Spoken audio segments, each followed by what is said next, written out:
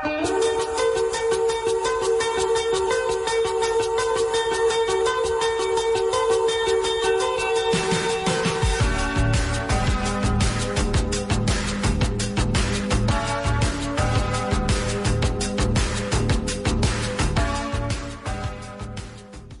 evening and welcome to Driving Forces on WBAI 99.5 FM New York, and as always, streaming live at WBAI.org.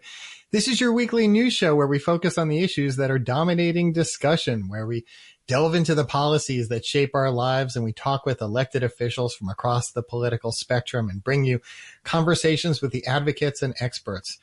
I'm your host, Jeff Simmons, and each week my co-host, Celeste Katz-Marston, and I invite guests on to talk about a range of issues about healthcare, the environment, criminal justice, media, voting rights, and so much more. And today, this Women's History Month, we're going to be focusing on gender equity, the systemic inequality faced by women. And speaking of women, let me bring on my wonderful stellar co-host who brings her A game every week, Celeste Katz-Marston. Celeste, how are you doing today? Happy to be here with you today, Jeff, and to be celebrating Women's History Month. Always a good time to talk about really important stuff, which I think we're going to do today. You know, it's interesting because I was trying to remember, some of the stories that I've written over the years or press conferences that I attended. I was actually at an Equal Pay Day rally earlier this week, and that's why this has been foremost in my mind in hearing all the statistics that we'll share some of them with our listeners throughout the show. So it's been something that, that I've even covered in the past when I was a reporter, and I'm sure you have too. You've touched on these issues throughout your career. Yeah, absolutely. And I think we're going to be talking about some of that stuff today. So I don't want to, I don't want to pop the cork on it too soon, but definitely issues of, women facing discrimination in the workplace, in, many different walks of life, frankly. And of course, right now, Jeff, we've been looking at a lot of stories about what's going on in Texas right now in terms of, the court case that's going on there over, the availability of medication abortion. And, that's going to be a big issue. I mean, I think that might go all the way to the Supreme Court, but certainly that's something we've been talking about a lot since the dismantling of Roe versus Wade. It's been really, really a consequential year in terms of reproductive rights, Jeff. Yeah, and the latest on that from what I had seen from Associated Press, Celeste, and please correct me if I'm wrong, but yesterday a federal judge in Texas had raised a number of questions about one group's efforts to overturn the decades-old U.S. approval of a leading abortion drug. And as you noted, that is a case that could wind up in the Supreme Court.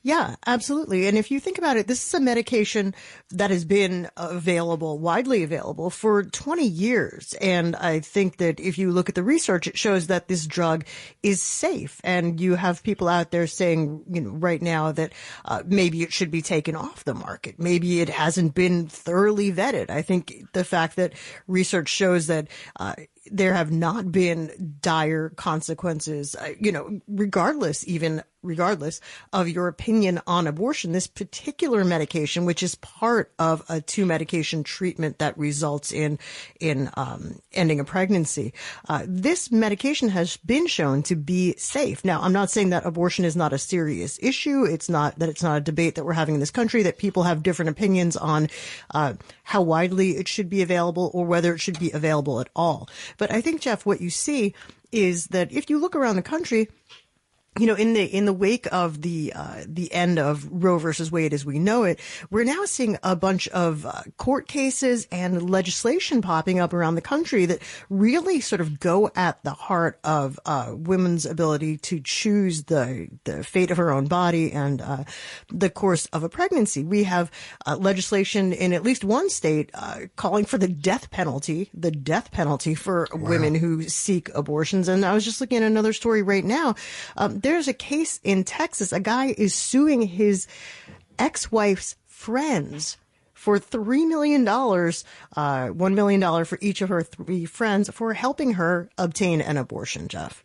Wow, just amazing. There's so much that we're going to be following on this, and we might want to do a whole show on this coming up in the future, Celeste. Very good idea. There's so much going on in the news. Want to touch on one or two topics before we get to the topic of the day. Clearly, some of the biggest news that's been happening over this past week has been involving the collapse of several of our smaller but still well-known banks throughout the country. Mm-hmm. There's been more developments today. According to the New York Times, there's an effort to, among the largest banks in the country to, inject about $30 billion, into other banks to prop up another lender that's now been caught up in the turmoil. This is about First Republic Bank, Celeste. It's been at the center of the crisis. It's close to receiving this huge injection of funds from other lenders, from JP Morgan, Chase, Bank of America, Citigroup, Wells Fargo. This is according to sources that spoke with the Times. And meanwhile, the Treasury Secretary, Janet Yellen, was trying to reassure the public that America's banks are sound and that their deposits are safe. So we'll see what happens with that. Now, speaking of money, that brings me to today's topic. Earlier this week, I noted that I had attended a press conference with a number of union leaders, city council members, including the city council speaker, Adrienne Adams, and advocates on what is known as Equal Pay Day. Now, if you don't know what that is, it serves as a reminder of systemic inequality that's faced by women, and particularly women of color. It's an approximate measure of just how many months into the new year a woman would have to work for her earnings to catch up with what a man made in the previous year. And in our country, women who work full-time year-round are paid an average of 83.7% as much as men, and that amounts to a difference of about $10,000 a year. And these gaps, as I noted, are wider for many women of color and women with disabilities. Now, the day is a reminder that it takes women 15 months to earn the same amount as men earned in 12 months. So essentially, the average full-time working woman has to work about 2.5 months more than the average man just to bring in what he earned last year. And these numbers are based on the recent estimate of the gender pay gap from the Census Bureau, which, by the way, was 84 cents among full-time year-round workers. When part-time, seasonal, and gig workers are also counted, that gap Celeste, grows even wider, and the time to catch up gets even longer. So I want to just give you some numbers from New York State, because Governor Kathy Hochul, her administration, released a report as well this week about this disparity in the state. And here she noted women earned 88.2 cents for every dollar that a man made in 2022. And as I noted, for women of color, Celeste, that number decreases. Black women earned 67.8 cents and Latina women earned 62.9 cents for every dollar that a white non-Hispanic man had earned. And by the way, last month, you could see that legislators are always saying they're going to move on this, they're going to try to take action so they could address these inequities. Last month here in New York City, the council passed a package of legislation, bills that would address pay equity, including one that would strengthen the pay equity law that was passed in 2019. And that would require the city's Department of Citywide Administrative Services. You all have heard of DCAS. That's the Department of Citywide Administrative Services, that it would collect and provide additional employment and pay data to the council on a yearly basis. And by the way, that new state report pointed out that in New York, the gender pay gap over the course of a 40-year career would amount to, Celeste, I don't know if you could guess this number, but it would amount to $350,000, more than that, in diminished lifetime earnings, with an even wider loss for women of color, Celeste. Yeah, that's shocking. I mean, just pause for a minute and think about that. Over a 40-year career, over $350,000. Like, how many kids could you send to college on that? Right? I mean, especially what if it was a state school or a community college? I mean, how many times would you not have to go into debt? How many times would you be able to put a down payment on a house, right off your credit, pay down your credit card bills? What if you had, an urgent medical need? You needed an operation. You needed treatment. I mean, God forbid something happened to you. That is money that you just simply would not have. So I don't think that's like sort of an imaginary number, Jeff. I think that's a real thing. But, going on, looking at more about the report that we were speaking about, we looked at this and found that, the pivot to remote learning and childcare closures during the pandemic, limited access to childcare, which is another big factor in unequal pay for working women. Women come out of the workforce to care for their children. When they come back, they may be at a disadvantage when it comes to those earnings. And of course, one more note here, the number of unemployed women in 2021 climbed to more than 405,000, and that was up from 207,000 in 2019. So with all of that, lots of stats there, but that brings us to today's guest, Carolyn Maloney, somebody I've known for a very long time, and I think you've known for a very, very long time as well. From 1993 till the end of 2022, Carolyn Maloney represented the Upper East Side, Roosevelt Island, and parts of Brooklyn and Queens in the House of Representatives. A former teacher and administrator for the New York City Board of Education, she later held staff positions in the State Senate and State Assembly and served in the New York City Council in the 1980s before heading to Congress. And in Congress, she championed federal aid for New York's recovery from the 2001 terrorist attack, sponsored gun control measures, advocated for environmental protection, helped secure federal funding to complete the long-delayed Second Avenue subway, and supported increased federal funding for health care. But I think a lot of people may best know her for her work on women's issues. She's a one-time co-chair of the House Caucus on Women's Issues. She sponsored legislation such as the Child Care Affordability Act of 2007, the Campus Sexual Violence Against Women, or SAVE Act, the 2005 Justice for All Act, lots and lots. So recently, she has stepped into a new role as the Eleanor Roosevelt Distinguished Leader in Residence at Hunter College's Roosevelt House Public Policy Institute. And in announcing her appointment, the college president pointed to her vast experience in Washington on issues of deep concern to women and girls, including, of course, her longtime championship of the Equal Rights Amendment. So it's great to have her back here with us today. Without further ado, Carolyn Maloney, welcome back to Driving Forces. Oh, Celeste, so good to hear your voice, and I'm thrilled to be on your show, on Jeff's and your show. And thank you for paying attention to the wage gap. It affects women, it's unfair, and it's got to be corrected. Absolutely. So we're going to get to that in 1 second. But first, just want to give you a moment to let people know, what are you up to? How is it going at the Institute? I absolutely love it. I'm currently working at the Eleanor Roosevelt Distinguished Leader in Residence at Hunter College's Roosevelt House of Public Policy. The Institute is literally housed in the home that Eleanor and FDR lived in. And so every time I walked into my office and walk into work, I feel like I'm walking into history.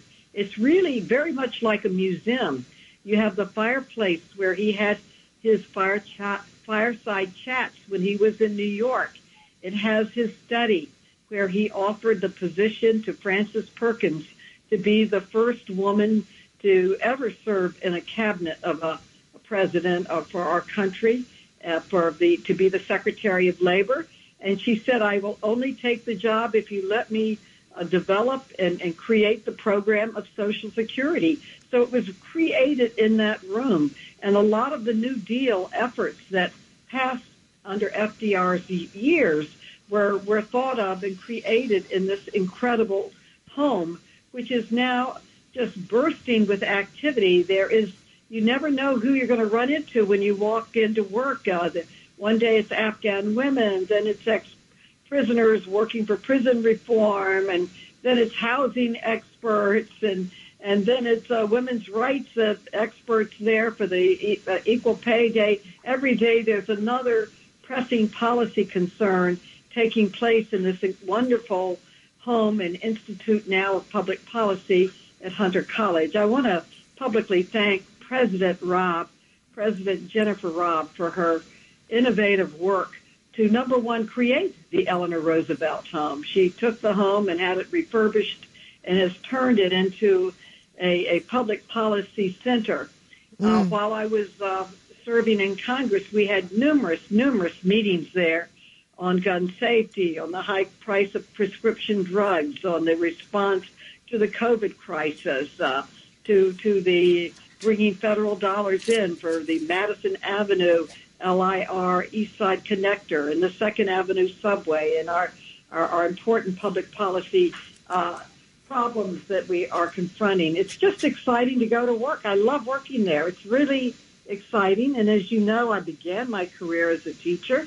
And to be there with the Hunter College students, they're so bright and committed, and those that were selected to be part of the Institute are those that are interested in serving in public policy in the future for our great city and state. And as you know, Celeste, there have been 3 great human rights, civil rights movements in the country, and 2 of them happened in New York. The whole women's rights movement, and then the LGBTQ plus movement with the Stonewall uprising. They all happened in New York. So it's been a leader in public policy reform for absolutely forever. And I love returning, Jeff and Celeste, to my teaching roots.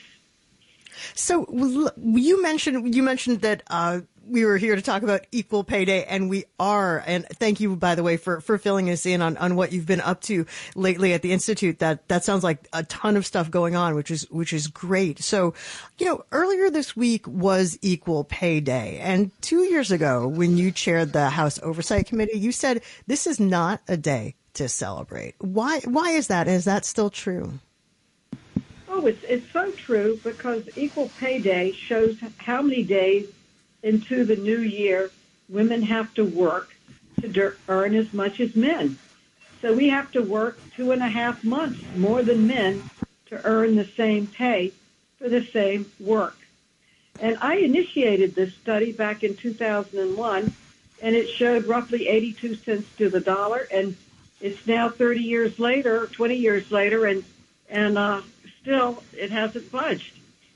And I think that this is for white women. For black women, their Equal Pay Day is in July. For Latina women, their Equal Pay Day is in October. But any way you look at it, it's unfair. And when you discriminate against a woman's pay, you hurt her children, you hurt her husband, her spouse, her partner, and you obviously hurt her. And it's unfair.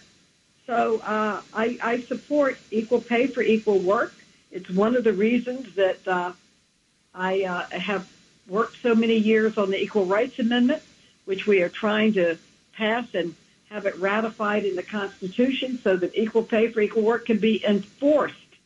But what came out of this meeting, and we had the great Eleanor Roosevelt there, and we had Sonia Osorio, the New York City chair of NOW, and Carol Jenkins, who is the former chair of the ERA Coalition.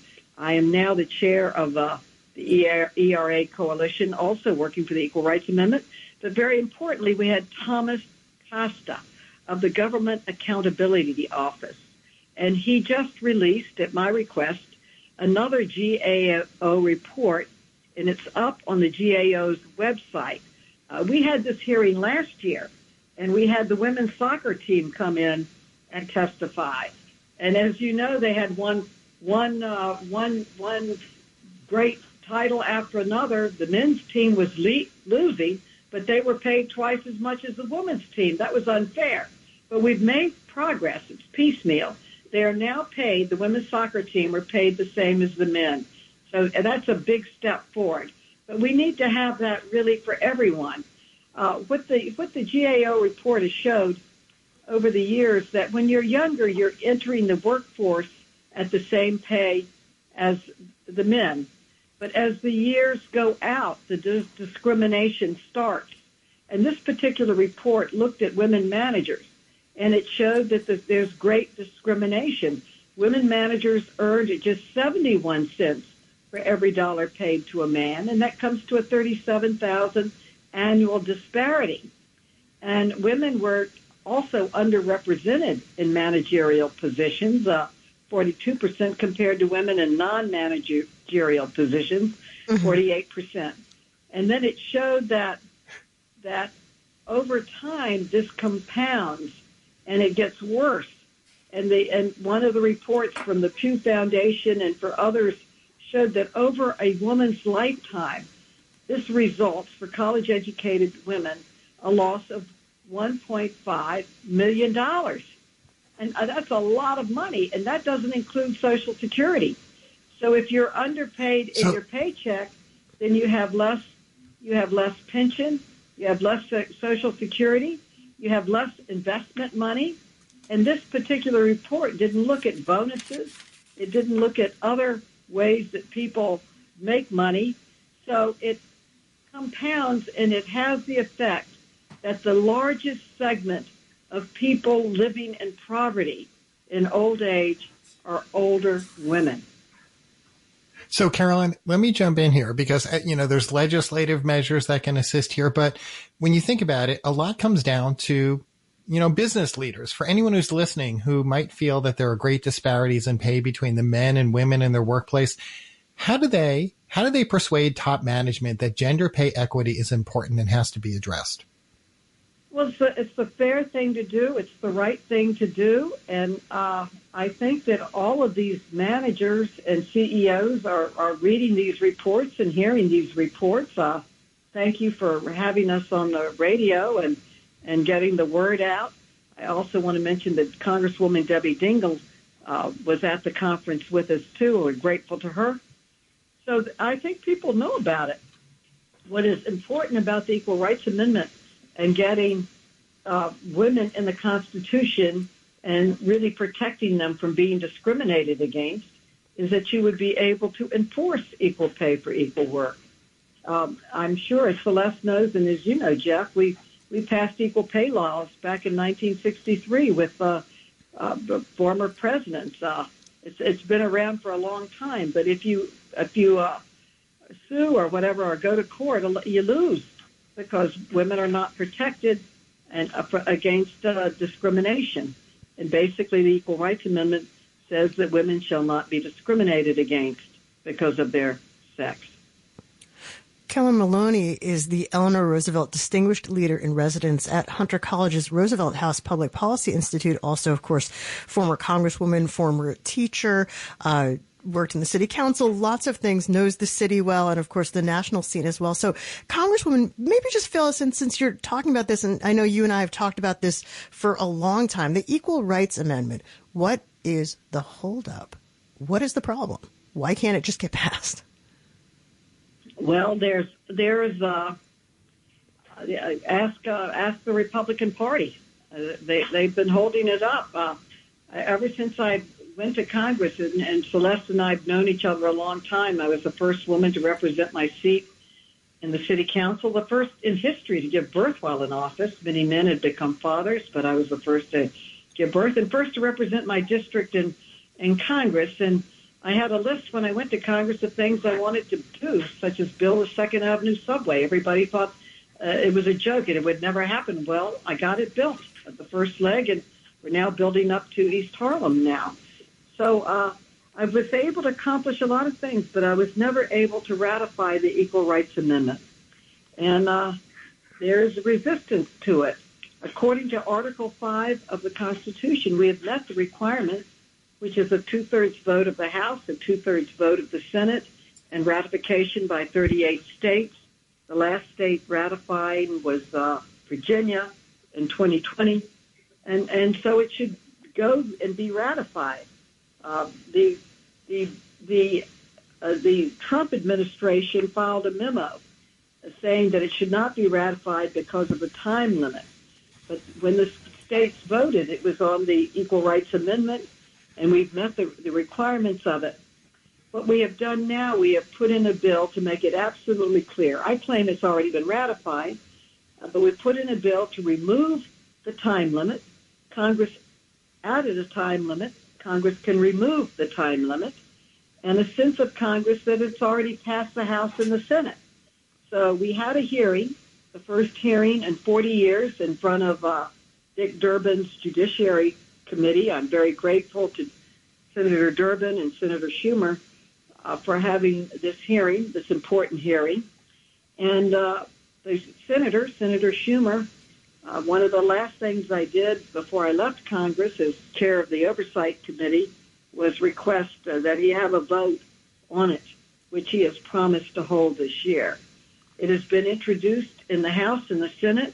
We have 49 members of the Senate already co-sponsoring it. And in the House, we have 215. You need 218 to pass. So we're very close to passing it. I'm optimistic. And Congresswoman, and I know that's something that you've worked very, very hard on, and I hope that people are keeping that in mind as you continue to work on women's issues. And I wish we had more time to talk, but before we do have to let you go, this is not exactly a policy question or a government question, but as somebody who has been in public life so long, but also has worked in private sector and other kinds of work. I was just wondering if you could give people some advice who are listening. If women are listening and they feel that they're not being treated fairly or equally in the workplace in terms of pay, in terms of other types of discrimination, not being held equal to men, what would be your advice for how they should handle that? Well, I would say that we want to publicize any time a woman is treated unfairly. I would ask them to write to me at Hunter College, Eleanor Roosevelt House, 49 East 65th Street, and let us see what we can do. There was a story that was picked up the day on Equal Pay Day, and it was of a woman who looked at the paper and saw that her position was listed online for $32,000 more than her current salary. And she had just asked for a promotion. Now, thank you to Governor Hochul and to the leadership, the Democratic leadership in the House, and not the House, but in the Assembly and the State Senate. They passed a Transparency Act that you can see what other people are being paid. The famous Lilly Ledbetter case was when she was retiring and found out that her male colleagues had been paid twice as much as she was paid, although they had the same job, and she was a decorated manager. So we need to, really get this out to people. Governor Hochul posted salary negotiating guidelines on the governor's website, which I think is a important thing to do. But we passed in the New York State Legislature transparency in pay. It goes into effect this year in 2023. Thank you so much to the leadership of the Assembly and the State Senate.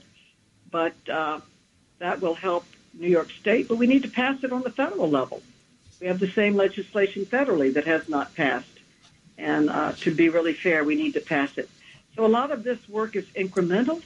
But if we ratified the Equal Rights Amendment, it would be against the constitutional law of this country to discriminate against women. And obviously, to pay women less for the same work is deep discrimination. Yet it's there, and it needs to be corrected. And I would say that as we need to use the talents of all of our citizens, all of our people, male and female, if we're going to compete and win in this world economy. We can't and that means that we need to develop to the highest ability our women and our men so that we can compete in the world economy. It's important. It's an economic issue, I would say, for the country also. So, Carolyn Maloney, we're going to have to wrap up, but before we let you go, can you fill our listeners in if they'd like to learn more about your work and about the Roosevelt House Public Policy Institute? Where should they go? Well, I need to get a website up for myself. I just made a career change from being a member of Congress for 30 years to returning to teaching. So I would go for the report, I'd go to the GAO's website, and for the website and it's called Women in the Workforce, Underrepresentation in Management Positions Persist, and the gender gap varies by industry and demographics. So you can look up that report on the website. Also, I need to get it up on Hunter College's website, and we need to work on making that happen. So let's get it done. Carolyn Maloney, up there, and I want to thank you. If you have listeners that want me to work on their projects or their discrimination, let me know. Carolyn Maloney, I want to thank you so much for appearing here with Celeste and me here on Driving Forces today. It's great to have you back. Thank you. It's great to be back on your show. Have a great day. So if you just tuned in, you're listening to Driving Forces on WBAI 99.5 FM New York, also streaming live at WBAI.org. We were just speaking with former Congresswoman Carolyn Maloney, and Celeste Katz-Marston and me, Jeff Simmons, your hosts, are focusing on Equal Pay Day. In about 10 minutes or so, we're going to open up the phone lines. And so just write down this number, but don't call right now. 212-209-2877. That's 212-209-2877. And when it comes to pay, Celeste, you and I, at least we can say WBAI treats us fairly. We both get paid the same amount of money here at WBAI, right, Celeste? The exact same amount, Jeff. And that would be, hang on, let me get my calculator for 1 second. Yeah, that'd be a big zero. Zero. We are volunteers. We do not get paid. We spend our time putting together this show and talking to you and talking to people in politics, public policy, and beyond, because we care about New York, and WBAI cares about New York, and WBAI cares about Women's History Month. And that's why I think Jeff we're going to talk about this a little bit more. But listen, this station needs your help to keep going, to bring on great guests. We've had, lots of people from the worlds of public policy, politics, elections, culture, arts, music. This station is really comprehensive, but it relies entirely on listener support. And we are finding ourselves, just like lots of other media, in a tough spot. We need your help. Please go to WBAI.org today. Become a BAI buddy in the name of this program, Driving Forces. That's WBAI.org. And a BAI buddy is someone who gives an ongoing contribution. It goes right onto your credit card each month. This is what I do. You do $15 or $20 a month. That's it. But it really sustains us. And this month, if you become a BAI buddy, especially in the name of this show, you can receive our WBAI's Women's History compilation of prominent women in history that we're going to mail to you on a flash drive. It's 79 hours, if you can believe it. And like me, you could just add it to your digital music folder and listen to hours and hours of amazing, trailblazing women. And by the way, you're also going to get a fabulous tote bag along with that says WBAI on it. So the Women's History audio collection contains 79 hours of recordings that showcase women's history through restored audio recordings dating back to the earliest days of community radio broadcasting in 1949. So, Celeste, we've talked about these recordings before. I know you've listened to some of them as well as I have. And one I listened to recently was Ella Baker. She was a major force in shaping the development of the civil rights movement in our country, a behind-the-scenes organizer, co-founder of the Southern Christian Leadership Conference, headed by Martin Luther King Jr., and an inspiring force behind the creation of the Student Nonviolent Coordinating Committee. So I'd like to share with you an audio clip that provides a sample of what you're going to hear from Ella Baker. This spot was produced by our program director, Linda Perry, and it highlights Ella Baker. Reggie, can you play that clip? We who believe in freedom. You're tuned to listener-sponsored non-commercial WBAI New York with a moment in women's history. The real issue is repression against anyone who is exercising what we say are our constitutional rights of freedom of speech. Ella Baker, co-founder of the Christian Leadership Conference to Fight Racism and the inspiring force behind SNCC, the Student Nonviolent Coordinating Committee, after the Greensboro, North Carolina lunch counter sit-ins. Along with CORE, the Congress of Racial Equality, SNCC organized the 1961 Freedom Rides and in 64 Freedom Summer to register black voters in Mississippi. Baker says marches are necessary to dramatize injustice, but asks why march to Washington. Why not march to Long Island? Why not march to Westchester? Why not march to the slums of New Jersey? Why not march to Harlem, to Bedford-Stuyvesant? Not in terms of a physical march, but in terms of recognizing that what is happening in these places in terms of poverty is a responsibility that has to be dealt with by those who are not impoverished.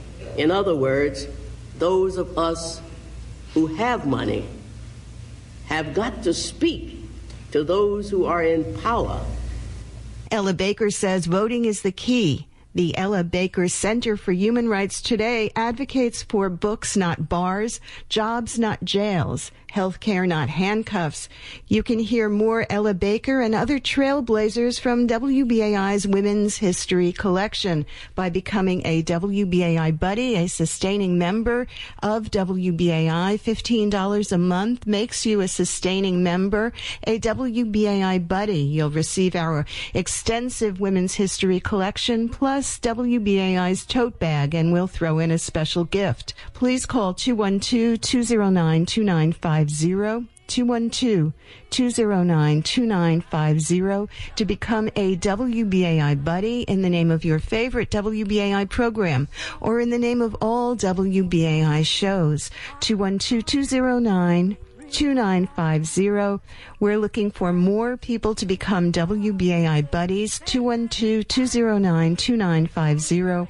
Or please go to this website, women.wbai.org, women.wbai.org, to become a WBAI Buddy on this Women's History Day. We believe in freedom. That was Linda Perry's segment on Ella Baker, and you can hear more from Ella Baker and other trailblazing women as part of our Women's History audio collection here at WBAI. It features 79 hours of recordings dating back to the earliest days of community radio broadcasting in 1949. Just go to women.wbai.org, and you can get all of that today. Become a BAI Buddy in the name of this program, Driving Forces, for as little as $15 or $20 a month. And remember, we will also send you that wonderful WBAI tote bag. Do something good for independent media. Do something good for the environment by getting a reusable bag. Give us a call, 212-209-2950, or just go to women.wbai.org and make a pledge. Become a BAI Buddy today. And we've given you a lot of phone numbers, but there's one you need to know right now because we're opening up the phone lines right now. Give us a call if you were listening to what Carolyn Maloney had to say. If you want to talk about gender disparities and pay, we want to hear from you. We want to know what the root causes are. What you think the causes are. Do you think it got worse during the pandemic, and why? 212-209-2877. Once again, the number to call us here at WBAI, and we would love to hear from you, is 212-209-2877. You know, it's interesting, Celeste, because, you know, I've talked in the last few days with a union that I represented, my full-time job, and they were basically telling me, you know, about how after years and years of service, and because they are largely women up there above like $50,000 or $60,000, and they look at comparable positions, especially with men, and how significant those raises are that they're getting, and working with them about this. And, you know, I said, well, if this happens, have you considered you might be, no, we want to stay in this job because we want to be public servants. And it's just amazing, these disparities. When 212-209-2877 is the number to call. 212-209-2877. Have you ever had the experience of finding out that a guy doing the same job as you was making more money? Or somebody, a male was getting a promotion that you were not getting, even though you were doing the same work or more work? 212-209-2877. 212-209-2877. Marston here with Jeff Simmons. And I really think that she had a lot of interesting things to say about the fact that the ERA still has not come to pass. I mean, really, if you think about it, and you tell me why. You call in and tell me why. 212-209-2877. 212-209-2877. What is the issue with not passing and making the law of the land that women and men are of equal stature in this country? 212-209-2877, 212-209-2877. Give us a call. And as we wait for those calls to come in, we're going to take a short break and leave you with one of my favorite women's empowerment songs. I once saw her on, I don't even think it's not there anymore, on the pier in the Hudson River. When I first heard her, I thought she was a country singer, and she just blew me away. So I'm sure you will know this singer and you will know this song. Reggie, play this song.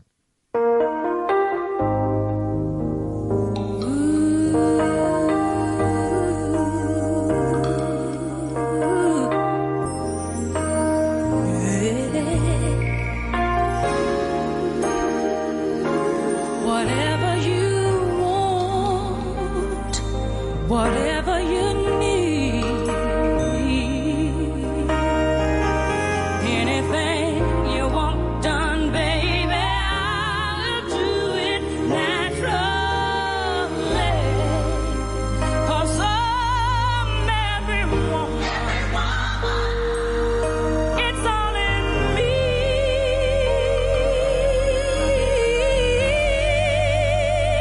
It's all in me.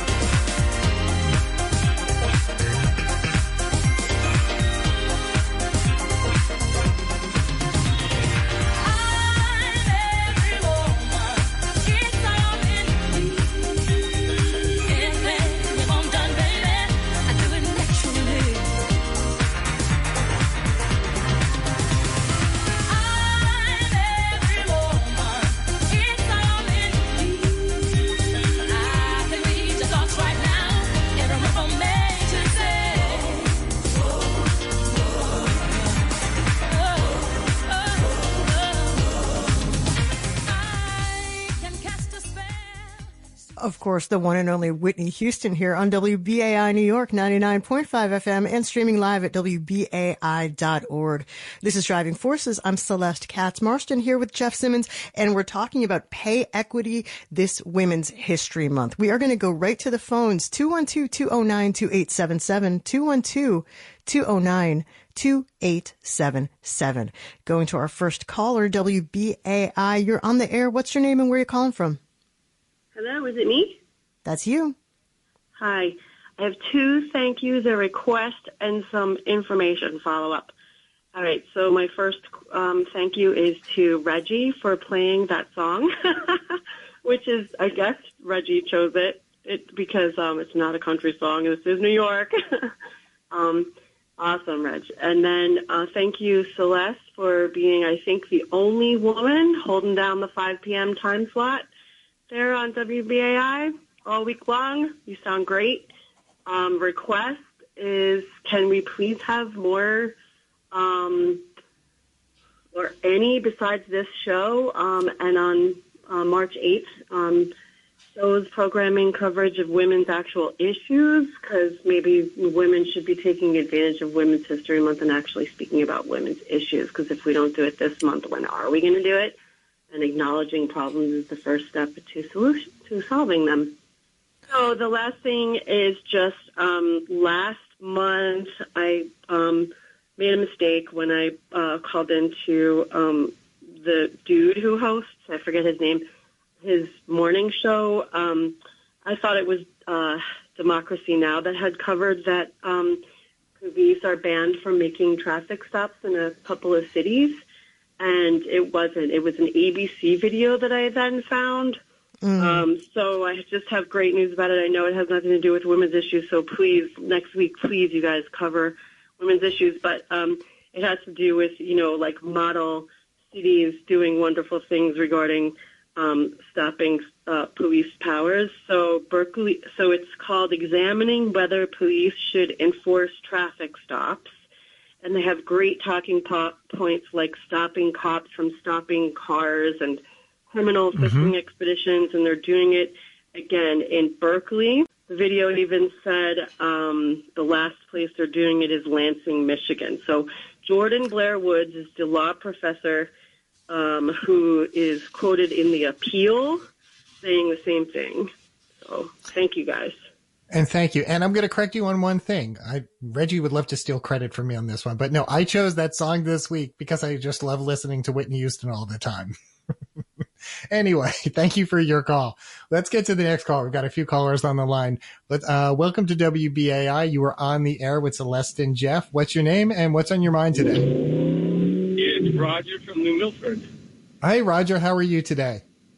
Good. Give to WBAI, first of all. And secondly, I've got a suggestion for equal pay for women. Why aren't there more women in the trades? Masons, roofers, siders, electricians, carpenters, mechanics. These people all make good money. I'm in the trades myself. I don't see any women there. Well, that's an interesting point, and I'm glad that you made it. I think, first of all, these jobs have been very traditionally held by men, and I think maybe it's just hard for a woman to break in. I'm not saying that there are not women who do trade work, electrician, plumber, carpenter, painter, whatever it may be. But I think it's just overcoming tradition is a very heavy lift. It's an uphill climb, right? I mean, how many people have never hired a woman for a trade job in their lives, right? Well, because you need some skills to come in with. And the other suggestion is if they want equal, to get this equal pay, which I think is an important issue, why don't they just self-identify as men? Wait, try that again. Tell me again. If women want equal pay with the men, if there's a disparity, the women should self-identify as men. Why should they have to self-identify as something they don't identify with to get an equal paycheck? I'm not trying to give you a hard time, but I'm genuinely curious. I mean, I should have to say that I am a man if I am a woman in order to make the same money as Jew or Jeff or Reggie or whoever it is. I don't know. I'm having kind of an issue with that one. Sarcasm? May I say sarcasm? You may. Thank you. Thank you, Jeff and Celeste. Always appreciate it. Give to All right. AI, everyone. Thank you. Thanks, Roger. Thanks for calling in. 212-209-2877 is the number to call. 212-209-2877 is the number to call. Going back to the phones. WBAI, you're on the air. What's your first name and where are you calling from? Hi, my name is Haley. I'm in Long Island. And I'm going to take a little different tact on this because I don't really agree with a lot of this. I think that the problem really, first of all, is we're in a capitalist economy. And I know people, women or black people or minorities, everyone wants to complain that, they don't get the same treatment and there's statistics to back it up. But ultimately, 99% of the capitalists, like myself, care about one thing, money. And if a woman is going to do the job cheaper, or a black person, or a minority, I'm going to pay them as little as I can, because that's how I make money. Now, I understand you may think, oh, well, that's logic, because I should want to pay more to make them happy. That's fine. That's your business. For most capitalists, the deal is you pay as little as you can within reason. And right now, if you're a minority or a woman or whatever you want to call it, you're willing to take it. And that's how capitalism works. And I don't think making a law that says I can't do that is right. Because in a capitalist society, you are worth what you can get, not what the law dictates. And whether you are black, white, female, or male, if you don't take the job and you make yourself worth more money, I will offer you more money. And if the man sucks at the job, he will be fired. That's capitalism, and I think that that's the crux. Instead of focusing on forcing me to hire or pay more, you should focus on the people who feel they're getting discriminated against or ripped off. They can start their own company and hire their own, and I know they won't because they want the best. So they're going to tend to wind up with, not always, but we'll go to the default white males, even if it's maybe run by, let's say, black females, if they're trying to maximize money because that's what presents itself. Now, that doesn't mean there's not females or black people or minorities worth a lot of money. There are. Maybe not as many, but there's plenty of them that are on the boards. They're presidents. I hire females at my law firm. I've hired black people. If they're worth it. And that's the key. You got to focus on them. They need to make themselves more valuable. When I wanted a job, I went door to door and knocked on a door. People said, oh, maybe they won't hire you. You're Jewish. You're a girl. You know what they said? Oh, my God, you're here. You want work. Yes, I'll hire you. I had more jobs than I could take. Why did I get that? Because I made myself valuable that they wanted me. That's just my thoughts. I think less time complaining about how come the guy gets more. And if it's really true, then you should quit. You should tell your job, I am invaluable, you are paying him more, and I am leaving. And in fact, at one job, I did do that. I don't know why they paid me less. I knew I was valuable. Was it because I'm a girl? Was they could get away with it? I don't know, but I don't care. I said I'm leaving. And I was about to leave. I got another job. And you know what they said then? Please stay, we'll give you more money. I said, now it's too late. I already found another job for more money. That's how capitalism works. And Haley, on that note, we're going to have to leave you, Haley, on that note, because we are going to have to wrap up the show in just a few minutes. But I want to thank you for giving us a call and your perspective on this. If you just tuned in, this is Driving Forces on WBAI 99.5 FM New York and streaming live at WBAI.org. You know, and what we've tried to just get across, Celeste and I, in our shows is that, you know, we want to just stress the importance of WBAI because WBAI has been committed to showcasing diverse voices. And in large measure, that's due to you, our listeners. It's your support over the years that have kept us on the air, that has allowed us to bring you voices like Amy Goodman and Margaret Kimberly and Joanna Fernandez and shows like Voices of Resistance. So I know we've mentioned this throughout the show. We mentioned it on other shows, but it's important to us.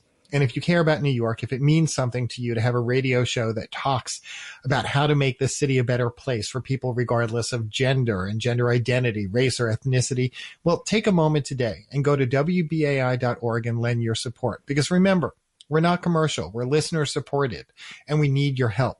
This station does not exist without you. It's plain and simple.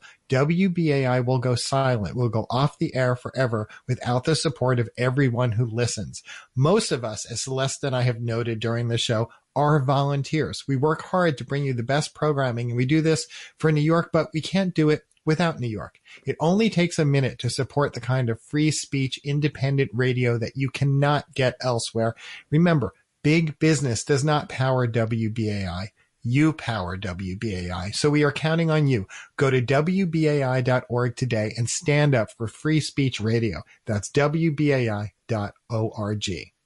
And remember, a BAI buddy is somebody who gives an ongoing contribution. It goes right onto your card, $15 a month or more. We will send you the Women's History compilation, Prominent Women in History. You will also get the tote bag. But most importantly, you will be supporting independent media in New York City. Independent media. We are not powered by big business. We do not take big money from big corporations. We don't get tons of government funding. This radio station depends on you. If you are listening to this program right now, you are part of the WBAI family. And if you want to be part of the family, you got to pitch in. You got to contribute. Go to WBAI.org today or call 212-209-2950, 212-209-2950. Make a pledge, be a BAI buddy, support independent free speech radio. Today, we want to thank our guest, former Congressmember Carolyn Maloney, and we want to thank our listeners, our callers, and Reggie Johnson, the man behind the board. Jeff, are you back this weekend or what? Yes, I am back this Sunday morning at 8 a.m. with my co-host Carlos Menchaca hosting City Watch. I've got a few topics we're entertaining. Right before the show, Celeste, I heard from a council member who's going to let me know by tomorrow morning if he could do the show. It's a topic that's been in the headlines recently. I don't want to say anything yet because I'm waiting to make sure I get that confirmation. But 8 a.m. this Sunday, City Watch, I will be here with Carlos.